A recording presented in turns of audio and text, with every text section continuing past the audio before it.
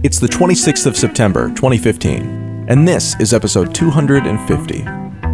This show is intended for informational and educational purposes only. What cryptocurrency enables is new, empowering, and exciting, but we're not experts. Just obsessed companions walking the road towards a more peer-to-peer future. On today's episode of Let's Talk Bitcoin, we're in New York City for the recent Blockstack Summit, a one-day technical event at NYU for developers of decentralized applications. Today, we're listening in on the questions and answers panel, which was moderated by Princeton professor J.P. Singh, featuring, and I apologize for pronunciation on these names in advance, Albert Wanger, partner at USV, Jalak Jobanputra, founder at Future/Perfect Ventures, Naval Ravikant, co-founder of AngelList, and William Mogiyar, founder of Startup Management. The audio starts with Albert Wanger answering the question, quote, "How did you get interested in blockchain technology?" Enjoy the show.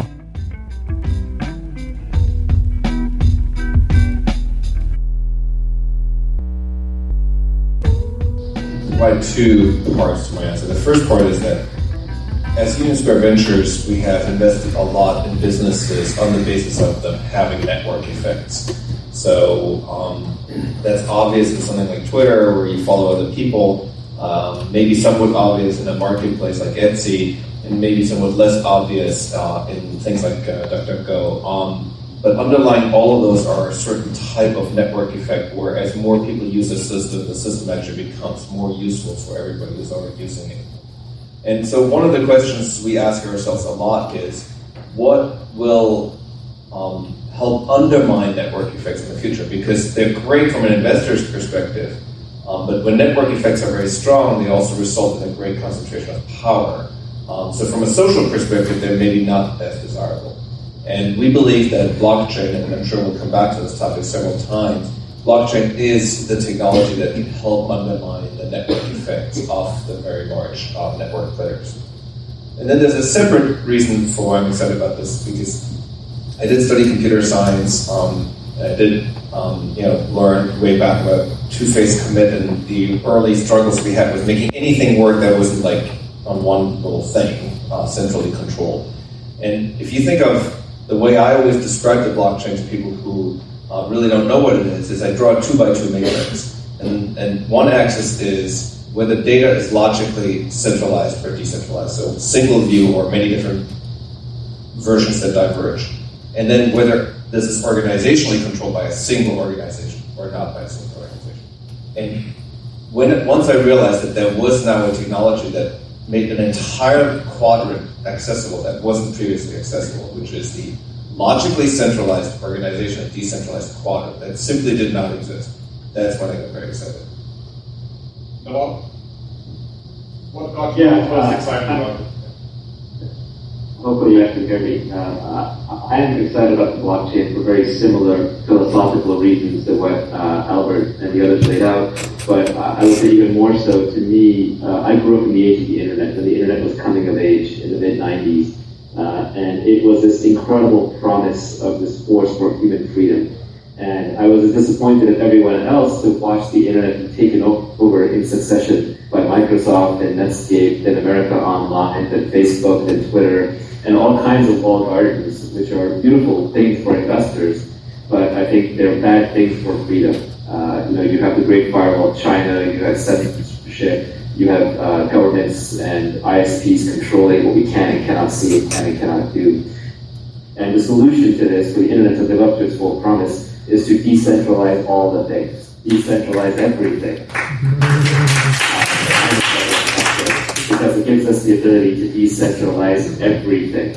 And as Alan pointed out, there is this thing called network effects, which exists around marketplaces and exchanges and coordination, which will always exist and will always create some power towards centralization. But I'm excited to support any effort that makes every piece of software open source and every central actor is a decentralized entity. That's why I'm glad to be an investor in One Name, I'm glad to be an investor in IPFS and Quantum. And I did those, frankly.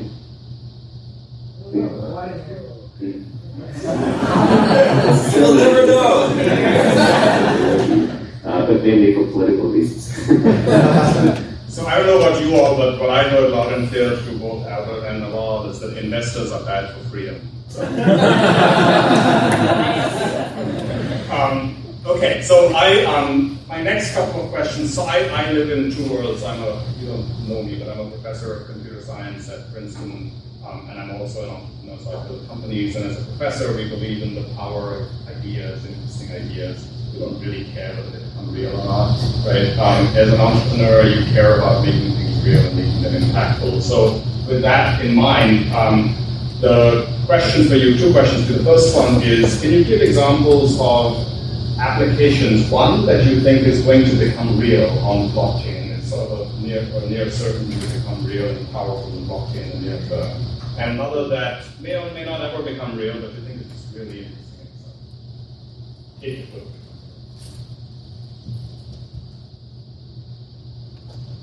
Great. I get the top one. No, I'm happy to. Well,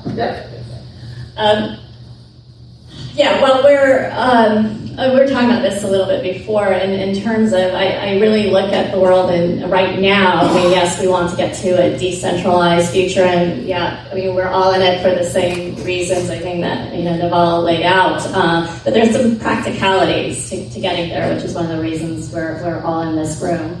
And one of my investments is in BitPesa, and one of the things that was interesting to me there was that, again, we're looking at a country, a continent that does not have financial systems, or the ones that are in place can be very corrupt, and individuals have to pay a lot to be part of it. They're paying a huge tax to be a part of it, and the technology is being used right now to allow folks to transact in much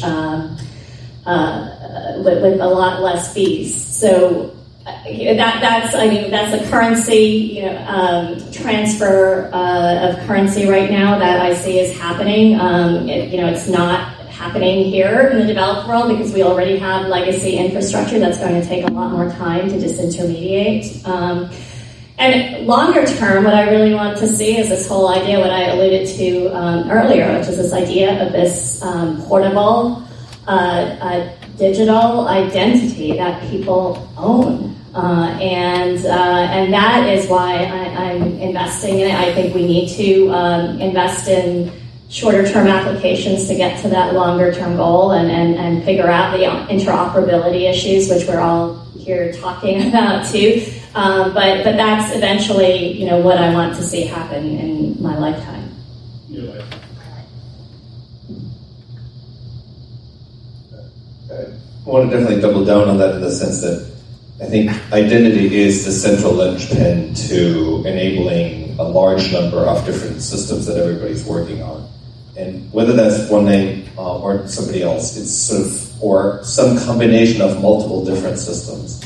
But it seems central if we want to, as Naval said, decentralize all things. You can't sort of say, hey, it's all decentralized, but you're going to go log in with Facebook. I mean, it just makes no sense. So it is the central linchpin for lots and lots of systems. And I am very much in the camp of people who believe that very few things should be anonymous. There's some people who believe that everything have to be anonymous. I think identity is central to lots of human relations, group relations. Lots of human endeavors and efforts are only possible because we know each other's identity, respect each other, know what we've done for each other, how we've helped each other, how we will continue to help each other. So identity is central, and if we're going to fail at identity, I think we will fail at everything else in this decentralized all things world. Yeah, I mean, since we're on the topic of identity, I think I want to take a middle ground approach here. I think identity on its own is not going to cut it. Identity has to come with applications that make sense.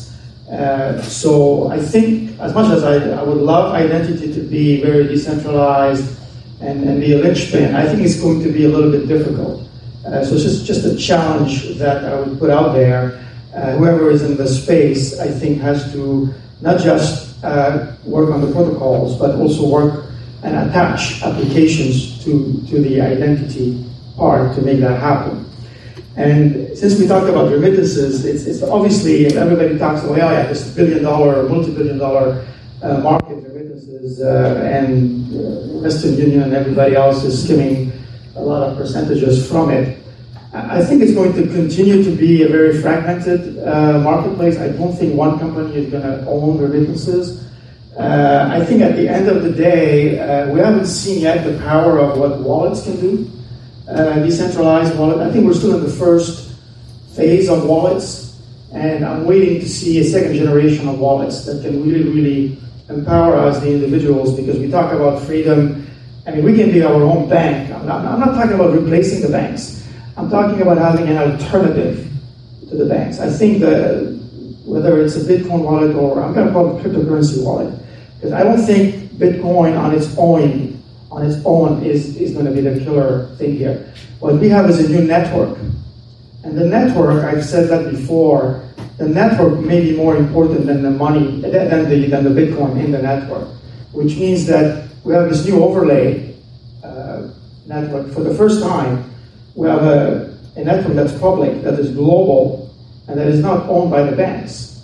If you talk to a bank, they'll say, oh yeah, we have SWIFT and other networks between the banks, and they are global and they can move money fast.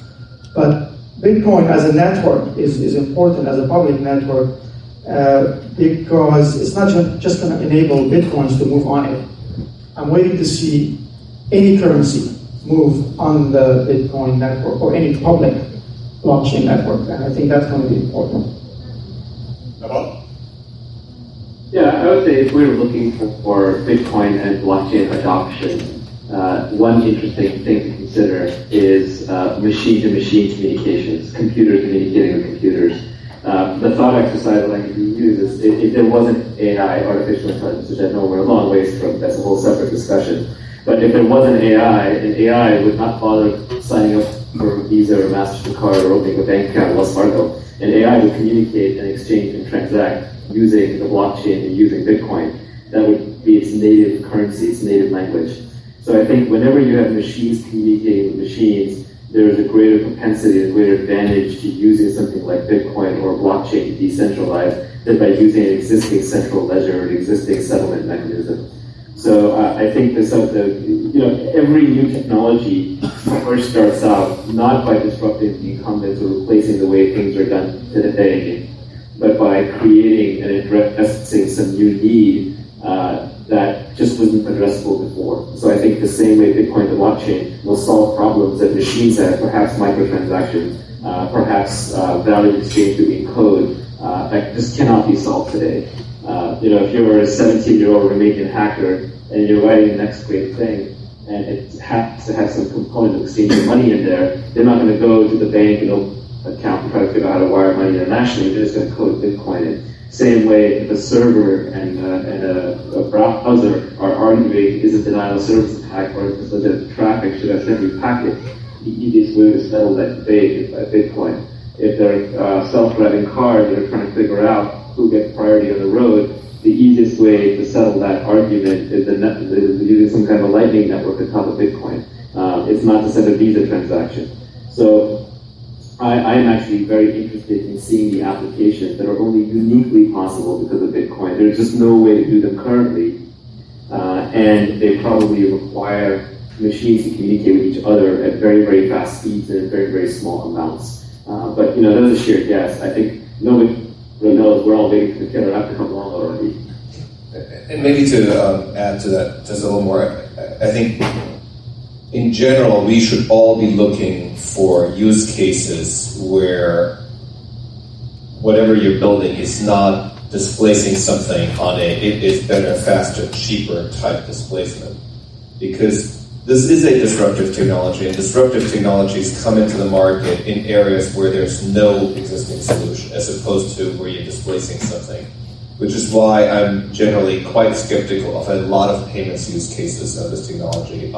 Maybe in certain geographies where payment is fundamentally broken, but not in geographies where payment is sort of working. You may not like how it works, but it's sort of working. And so I think paying for code to execute. If you think about code execution, you can execute anywhere in the world. So you don't know which currency might be relevant. That's a great example of something where this has a distinct advantage.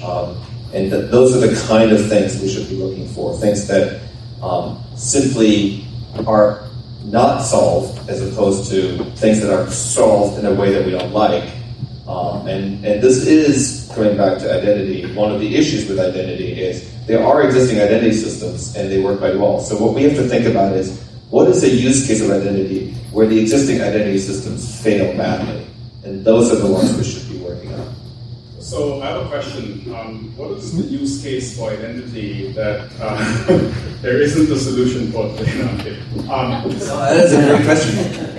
I'll give you one example of where I think existing identity is fundamentally broken. Is attribution on publishing, for instance, right?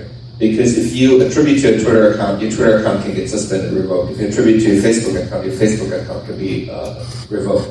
So if you're publishing things where you have any expectation that it might get revoked, this is a kind of use case where this type of identity is superior.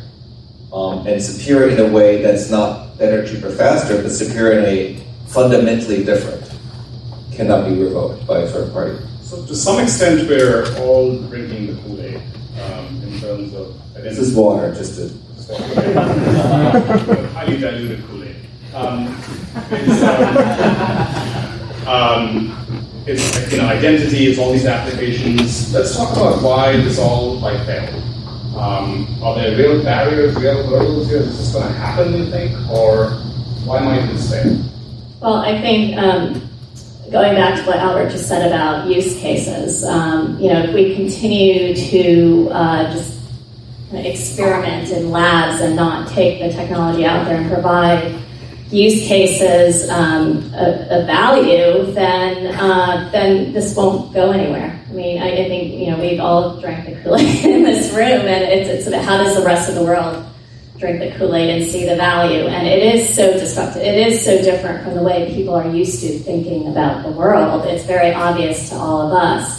But when I'm out there and talking to even other investors, right, they don't see the value. They think things are fine the way they are. They're not seeing how this can be used, down the road in applications we don't even see.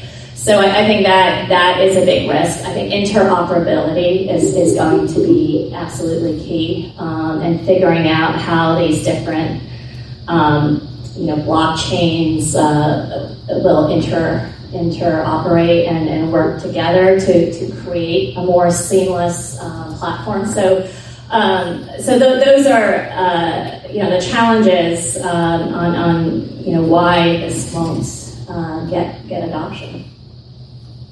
So part of this is if you could also speak to specific, as we've done a little bit, specific things that these wonderful companies out there should do and should focus on in order to overcome that and to make sure adoption happens. Yeah, I mean, I think we will fail if developers do not do a good job at explaining the context upon which they are developing and working on whatever they're working on. Because everything fits within something else. And we are kind of in a blurring phase right now because everything that was talked about this morning is really into three different buckets, the way I see it. There's the base layer protocols, and there's a lot of middleware, which is Blockstack is really primarily involved in, and then there's the application layer. And then we're talking about all of these three at the same time, and none of them are mature enough. And it's kind of difficult to write applications when the middleware is not mature, when the protocol is still being developed. So that is a challenge. So it puts more pressure on you, the developers, to explain as much as possible why we're doing this and what is the real world benefit, advantage, difference in doing what you're doing, basically. I put these failure modes in kind of a couple of different buckets. I do think there are some fundamental technological failure modes. It could turn out that some of the systems we're currently building on have flaws that we don't yet know that will get uncovered. There's also the possibility that we make some progress on quantum computing, which won't throw out hashing, but will throw out some of the key generation, so there's always that possibility. Then the next bucket in my mind are things that are related to our expectations of time horizon.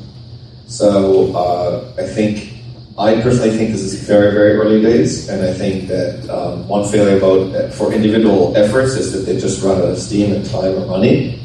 And I think that's one that everybody should be aware of. I certainly have lost money many times by thinking that things were going to happen faster than they actually happen. Definitely many more times than I've lost money by investing in something that happened faster than I thought it would. So I think there's a big failure mode around just, we all think this is happening overnight, whereas I think in reality it's going to happen at a much, much smaller pace. And so just pacing ourselves. And then I think the third set of failure modes is the empire striking back, right?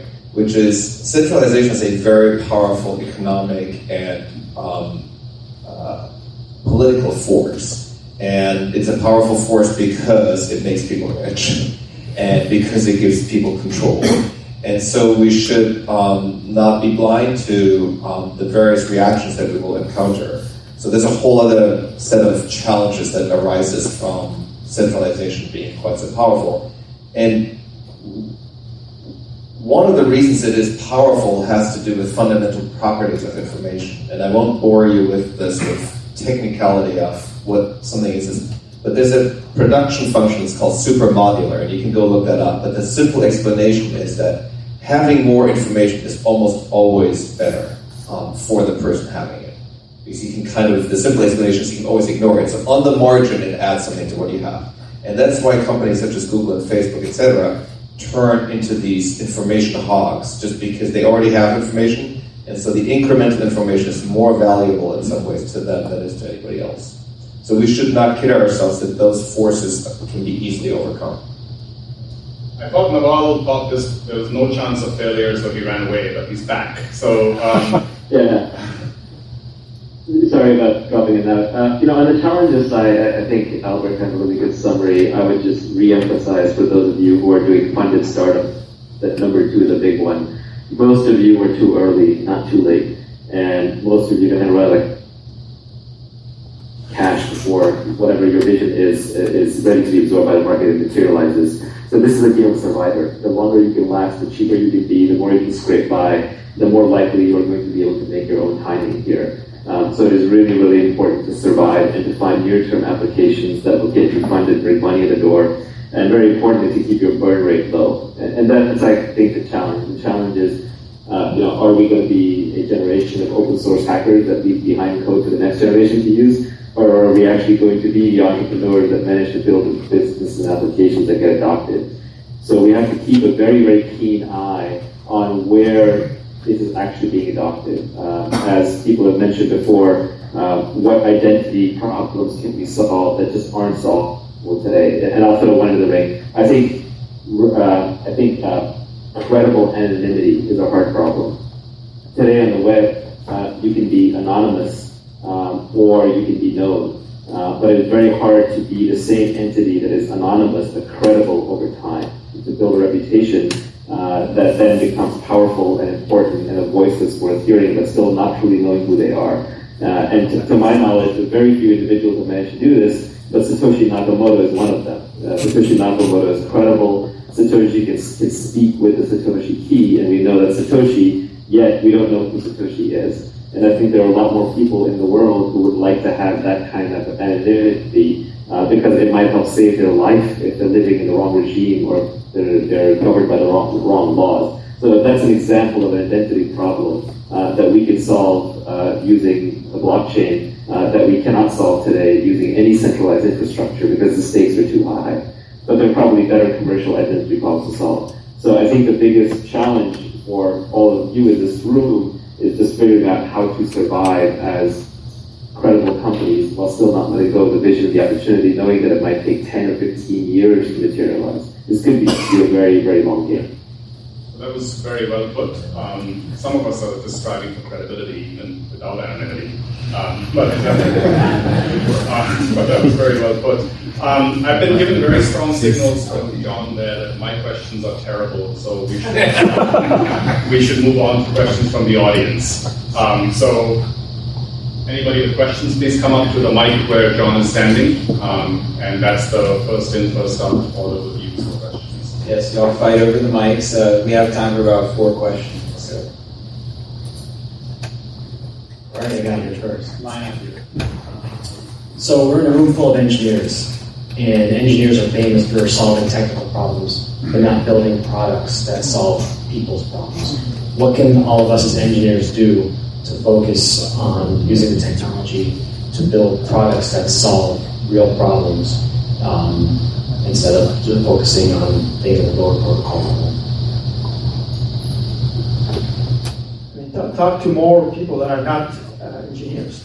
Like we just did, you and I, like half an hour ago, we had a good conversation.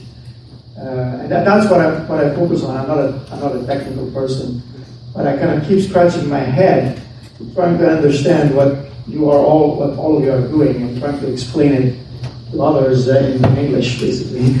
And that's been my mission. So talk to more people and don't be too hung up on perfection. There are low-hanging fruit use cases, and I will disagree a little bit with Albert as far as, like, not everything has to be disruptive, not everything has to be very difficult. You don't have to jump very high right away. I think there is low-hanging fruit and that we can learn, use that as a learning step. I mean, don't disregard disruption. Disruption takes sometimes a little bit longer, sometimes it's more difficult. But we can learn a lot by doing things cheaper, better, with some improvements, so that then we can disrupt. That's how the internet started. We started by copying things for a few years, and then suddenly we started to innovate a little bit more vigorously. Anybody else have a perspective they want to share? Disagree on the history of the internet on that one, but application-wise, I mean, what happened between 95 and 98 that was really mind-boggling? Or even 99, 2000. I think the good stuff started to happen after the crash, more or less. I want to be sensitive to the person who's not physically here. Naval, do you have a perspective on this? Yeah, it's a very tough one. There's two diametrically opposed schools of thought.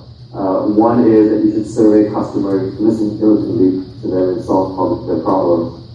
And the other one is to solve your own problems, because that'll give you the best intuition for what the product should do, and then eventually your problem will scale to be everybody else's problem, because whatever the geeks are doing today, everybody else is doing 10 years from now. So there are two diametrically opposed schools of thought on this. And I think the first school of thought applies more toward enterprise software. So if you're trying to figure out how Wall Street works and what problems they need to solve, you have to go interview them, sit with them, work with them, absorb what they do, and put your engineering hat aside. On the other hand, if you're trying to build a consumer product that's targeted at your mom or your girlfriend or your friend or your brother or whatever, or your husband, then you need to actually solve the problem more for yourself, because they're more like you than not. So I think that the answer is different whether you're going for a consumer answer or an enterprise answer. But it's just really difficult. This is really what separates the winning companies from the losing companies. The winning companies, the founder is not just an engineer.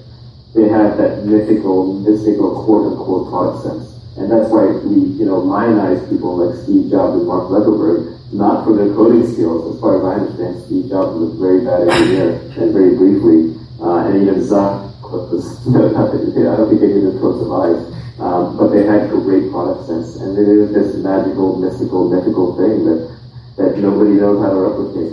But if you find someone who you think has good product sense, hold them as close to you as possible. Great. Next question. So we're in an age of rapid innovation across different technologies that are all dual use. They can be used for great things, unlocking huge economic value, innovation, but also used for terrorist financing or where does Bitcoin and currency applications fit on the kind of very dangerous technology spectrum? And does anyone think that that's a failure mode for this technology?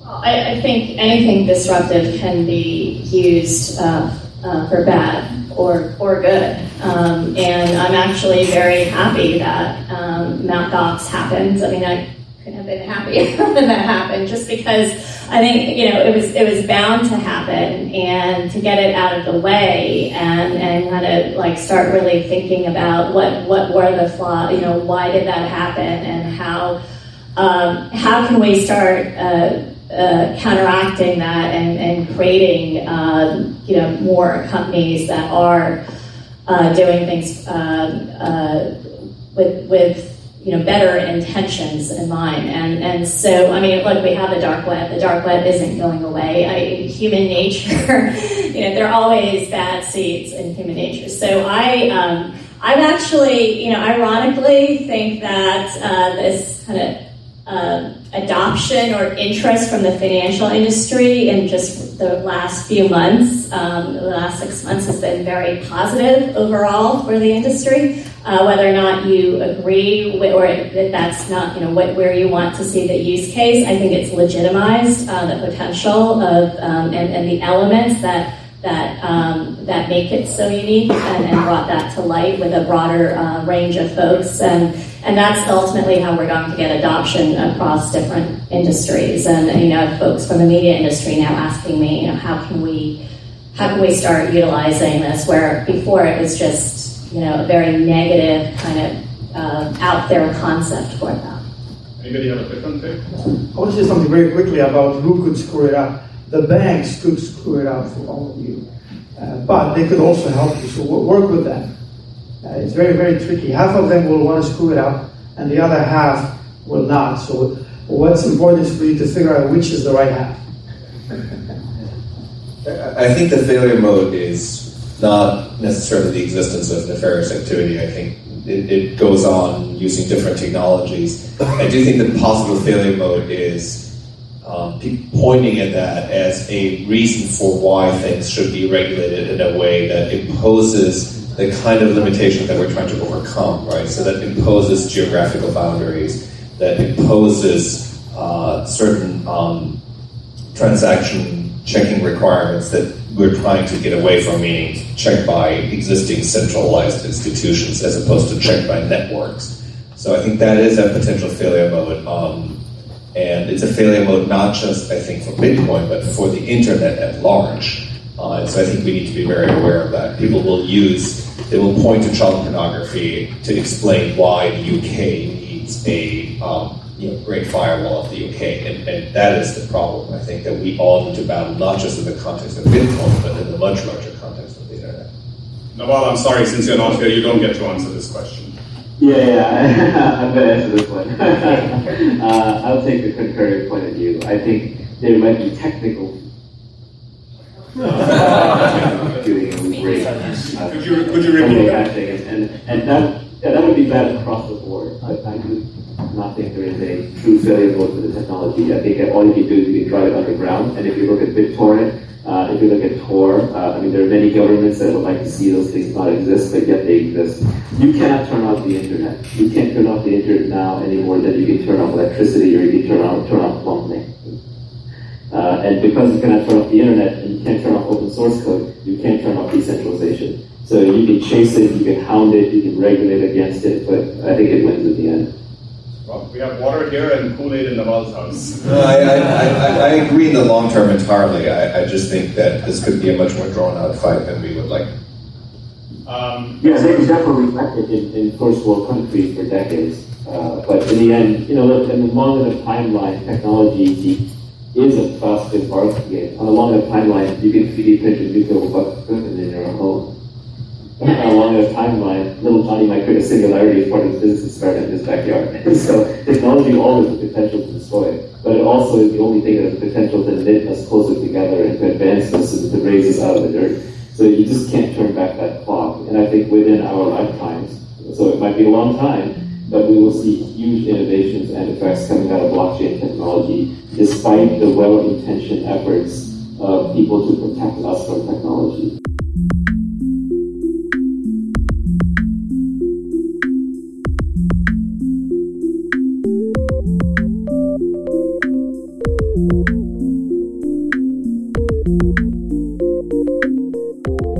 This episode of Let's Talk Bitcoin is brought to you by Tokenly. After nearly a year of development, 3 months of closed alpha, and during that time over 1,000 swaps through the vending machine system, we're ready to push and are looking for the right salesman to join the team and help us introduce our tools and solutions to the people and projects who can make best use of them. If that sounds like you, email careers@tokenly.com to start the conversation. The LTB network, LTBN, formerly known as letstalkbitcoin.com, has changed its name and promoted several key people to management positions. LTBN is adding the positions as part of an expansion, redesign, and official relaunch of the network website on October 1st. The new site will be the ltbnetwork.com, although letstalkbitcoin.com will still redirect for the time being. Stephen Levine continues as CEO/CFO. David R. Allen has been appointed publisher and general manager. Cheryl Holsapple is taking over from me as editor-in-chief. Jeff Benny is responsible for media development, and Denise Levine oversees internal communications. Founder Adam B. Levine, creator of the Let's Talk Bitcoin podcast, founder of the network, and CEO of Tokenly.com, announced the appointments today. He said, quote, "I am very pleased to have had David, Cheryl, and most recently Jeff working with me over the past year. I'm confident in their abilities to meet the challenges going forward. As we've expanded the scope, a natural evolution has been to bring the team into direct management of the network with its redesign and expansion on the token-controlled platform. These appointments allow me to continue to focus on my twice-weekly Let's Talk Bitcoin podcast, along with the other hosts Andreas Antonopoulos and Stephanie Murphy, as well as oversee Tokenly.com's ongoing development. These are exciting times indeed." The LTB network is a publishing platform built on token control access technology developed by the team at Tokenly.com and created for content providers to present the ideas and people involved with cryptocurrency through podcasts, articles, and discussion forums. Participation in the network is rewarded with LTB Coin, the official token of the network. The LTB network is operated by Completely Compostable Inc., a California-based C corporation participating in various projects focused on creating and understanding the new possibilities enabled by cryptocurrency. For more information, contact publisher and general manager David R. Allen at david.r.allen@theltbnetwork.com, or you can call him at area code 604-740-2510. End quote. So this is the first of a couple of announcements and changes I'll be sharing with you between now and the end of the year. Once again, thank you very much for your time and for listening to me talk about this stuff as opposed to listening to the music that we've been listening to recently. The magic word for this episode of Let's Talk Bitcoin is LTBN. That's LTBN. You've got until the 3rd of October to visit letstalkbitcoin.com or the Let's Talk Bitcoin iOS app to enter it for your share of the listener rewards. Thanks for your time. Let's rejoin the panel now.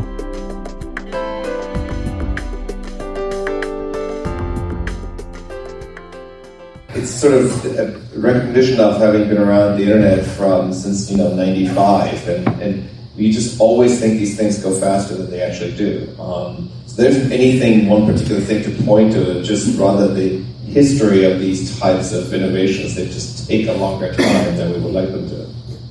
But everybody here is an investor, so everybody has a perspective on this, I think.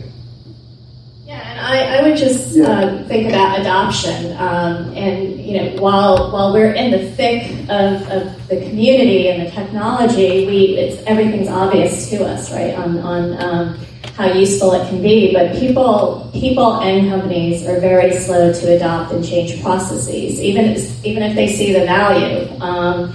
And so there's infrastructure questions, but then it's how quickly can you get people to see the value of something that's so different, and it's a different way of looking at the world, and so it's just, I'd say, more kind of maybe quicker than the internet was, because we're that much more familiar with technology, but it is a whole different way of thinking about the way things are done. Yeah, I would say the reason why I think it's going to take 10, 15 years, first of all, is just a generic answer. This is a network effect kind of situation we're dealing with, network effect product. And that means that it's non-linear in nature. And humans are linear thinkers. So we linearly extrapolate out everything in life, whereas what's probably going to happen here is that's why it's generically true that most technologies take longer to adopt and expect. But then when it happens, it's bigger than you thought, because it's a curve rather than a straight line. So just generically, that prediction is true for most technologies. So that's one reason. Second is, I think Bitcoin and blockchain are still waiting for their killer app. And what will happen is, until that killer app emerges, there's no need for hundreds of millions of people to be using it. But the moment a single killer app emerges, it will enable all the other apps, because hundreds of millions of people will adopt it for the basic app, and then all the other apps can ride along. It's sort of like the iPhone had to be out there before the App Store could be out there. So I think there'll be sort of a non-linearity tipping point on the adoption, and I don't yet see what that application is, the tipping point. And lastly, I think new concepts, the more new they are, the more foreign they are, the longer they take to percolate, just through human networks, through human brains. And the rule of thumb is that kids start using things first. And once kids figure out how to do something, then when they grow up, they sort of spread it to everybody else, because it's very natural for them. And the problem is kids are poor, kids don't have money, kids are underbanked or non-banked. So especially when you're dealing with something whose main adoption vector is a financial instrument, you're dealing with the most conservative members of society. Like, I always laugh when I see stuff like NASDAQ using blockchain. I know they're just fooling around, they're not serious, The NASDAQ is no old ossified financial institution is ever going to drive the mass adoption of a new thing, right? So if we're counting on the NASDAQ to be an early adopter, this is the wrong strategy for kids. And the kids have to have a chance to get some money and grow up. I have no doubt that for my kids, Bitcoin and blockchain will be second nature. I'm sure all of us at some point, sat around in economics class and had to learn how federal open market operations work. And I'm sure nobody in this room remembers it unless it's their job. And yet we go ahead and we use money because we just trust this piece of paper. It's like oxygen. We just grew up with it. So right now, people don't trust Bitcoin, don't trust blockchain because they didn't grow up with it. But our kids will grow up with it. To them, Bitcoin and blockchain will have been around just as long as gold has for all practical purposes. So they won't have any of the fear that we have associated with it. They won't have any of the adoption characteristics where we're just averse to it because it's brand new. So I think it will take 10 or 15 years. That doesn't mean you can't build a business or make a fortune just in the meantime. Albert, talked about being around on the web since 95. I was there since 95, 94. I remember the first bubble, the first crash. Even though in 1999 there were a lot of companies that were funded, a lot of companies that didn't make it, there were still a lot of fortunes that were made. There were still a lot of great companies that got built. So you can still be individually successful, even though for the state to go truly mass market might take 10 or 15 years. So what they're really saying is use your initial investment dollars, actually their initial investment dollars, to buy a really spacious, nice car. All right, and we are out of time for questions from the audience. Okay, so let's, if anyone has some final remarks, final remarks to make, and then we'll stand. Arguably, the bubble in Bitcoin has already happened. It was the people who had the original Bitcoin. So I think the long process post-bubble is actually what we're in. And we're sort of maybe in Bitcoin at some level where we were in 2001 with the internet. So if you hung around in 2001 and you actually managed to hang on until 2004, 2005, you did phenomenally well. And I think that's kind of in my mind where we are today on Bitcoin. I think that's true really from a currency perspective, but I think there's another bubble coming. I think there's two types of people that are doing stuff right now. There's the scrappy people like all of you here in this room, and I think I'm seeing a wave of other types of companies that are overfunding themselves and trying to shoot for the moon, and some of those will crash in a year or two perhaps. So we might see another little kind of overshooting on that side of the market, which is not too bad because the theory goes that if you don't overshoot, you don't really know what your limits are, and then you usually regroup and then you continue growing again. But for you, just keep being scrappy. And last thing I'll say, I don't believe there's going to be a killer app. I think there might be many different small killer apps, and focus on the thin edges of the wedges instead of one killer app. No, I just want to say that I think conversations like what happened today are absolutely essential, bringing different folks together to kind of discuss the platform and the protocol, as well as start thinking about different applications and adoption of applications. So to me, this is all great progress, and I'm very bullish about the future here. It just may take a while, but I think we're going to make it happen. Final word, Nawal? Yeah, I didn't hear the question, but I'll speak it. Final remarks, open-ended. Just ending thought, I would say that this is you guys are building, you guys and gals are building a decentralized infrastructure for the web, probably the way it should have existed from day one, but was very hard to envision back then. And that is such a fundamental underpinning that even if an individual company fails, you will not fail, because you're going to have such a core piece of knowledge for what the entire web is going to look like 10 years from now. Decentralization, just like open source. Today, I have a hard time taking anyone's seriously, he's a hacker who doesn't contribute to open source or looks down open source or argues for closed source. But 10 years ago, if you were an open source hacker, you were very much in the hierarchy. So I think the same way, 10 years from now, decentralization will be part of there that we believe in, will be how the internet works and to such a degree. And so people who truly understand the infrastructure are going to be quite valuable. They're going to start creating businesses, they're going to be the most stock consultants, employees, the creators of the next generation of protocol infrastructure. So investing your time and your mental energy to this space is going to pay compound interest on the road. And it's amazing to watch what you're all doing with Delta. I'm just very, very impressed. So thanks for including me on this peer-to-peer, but yet not fully decentralized Skype connection.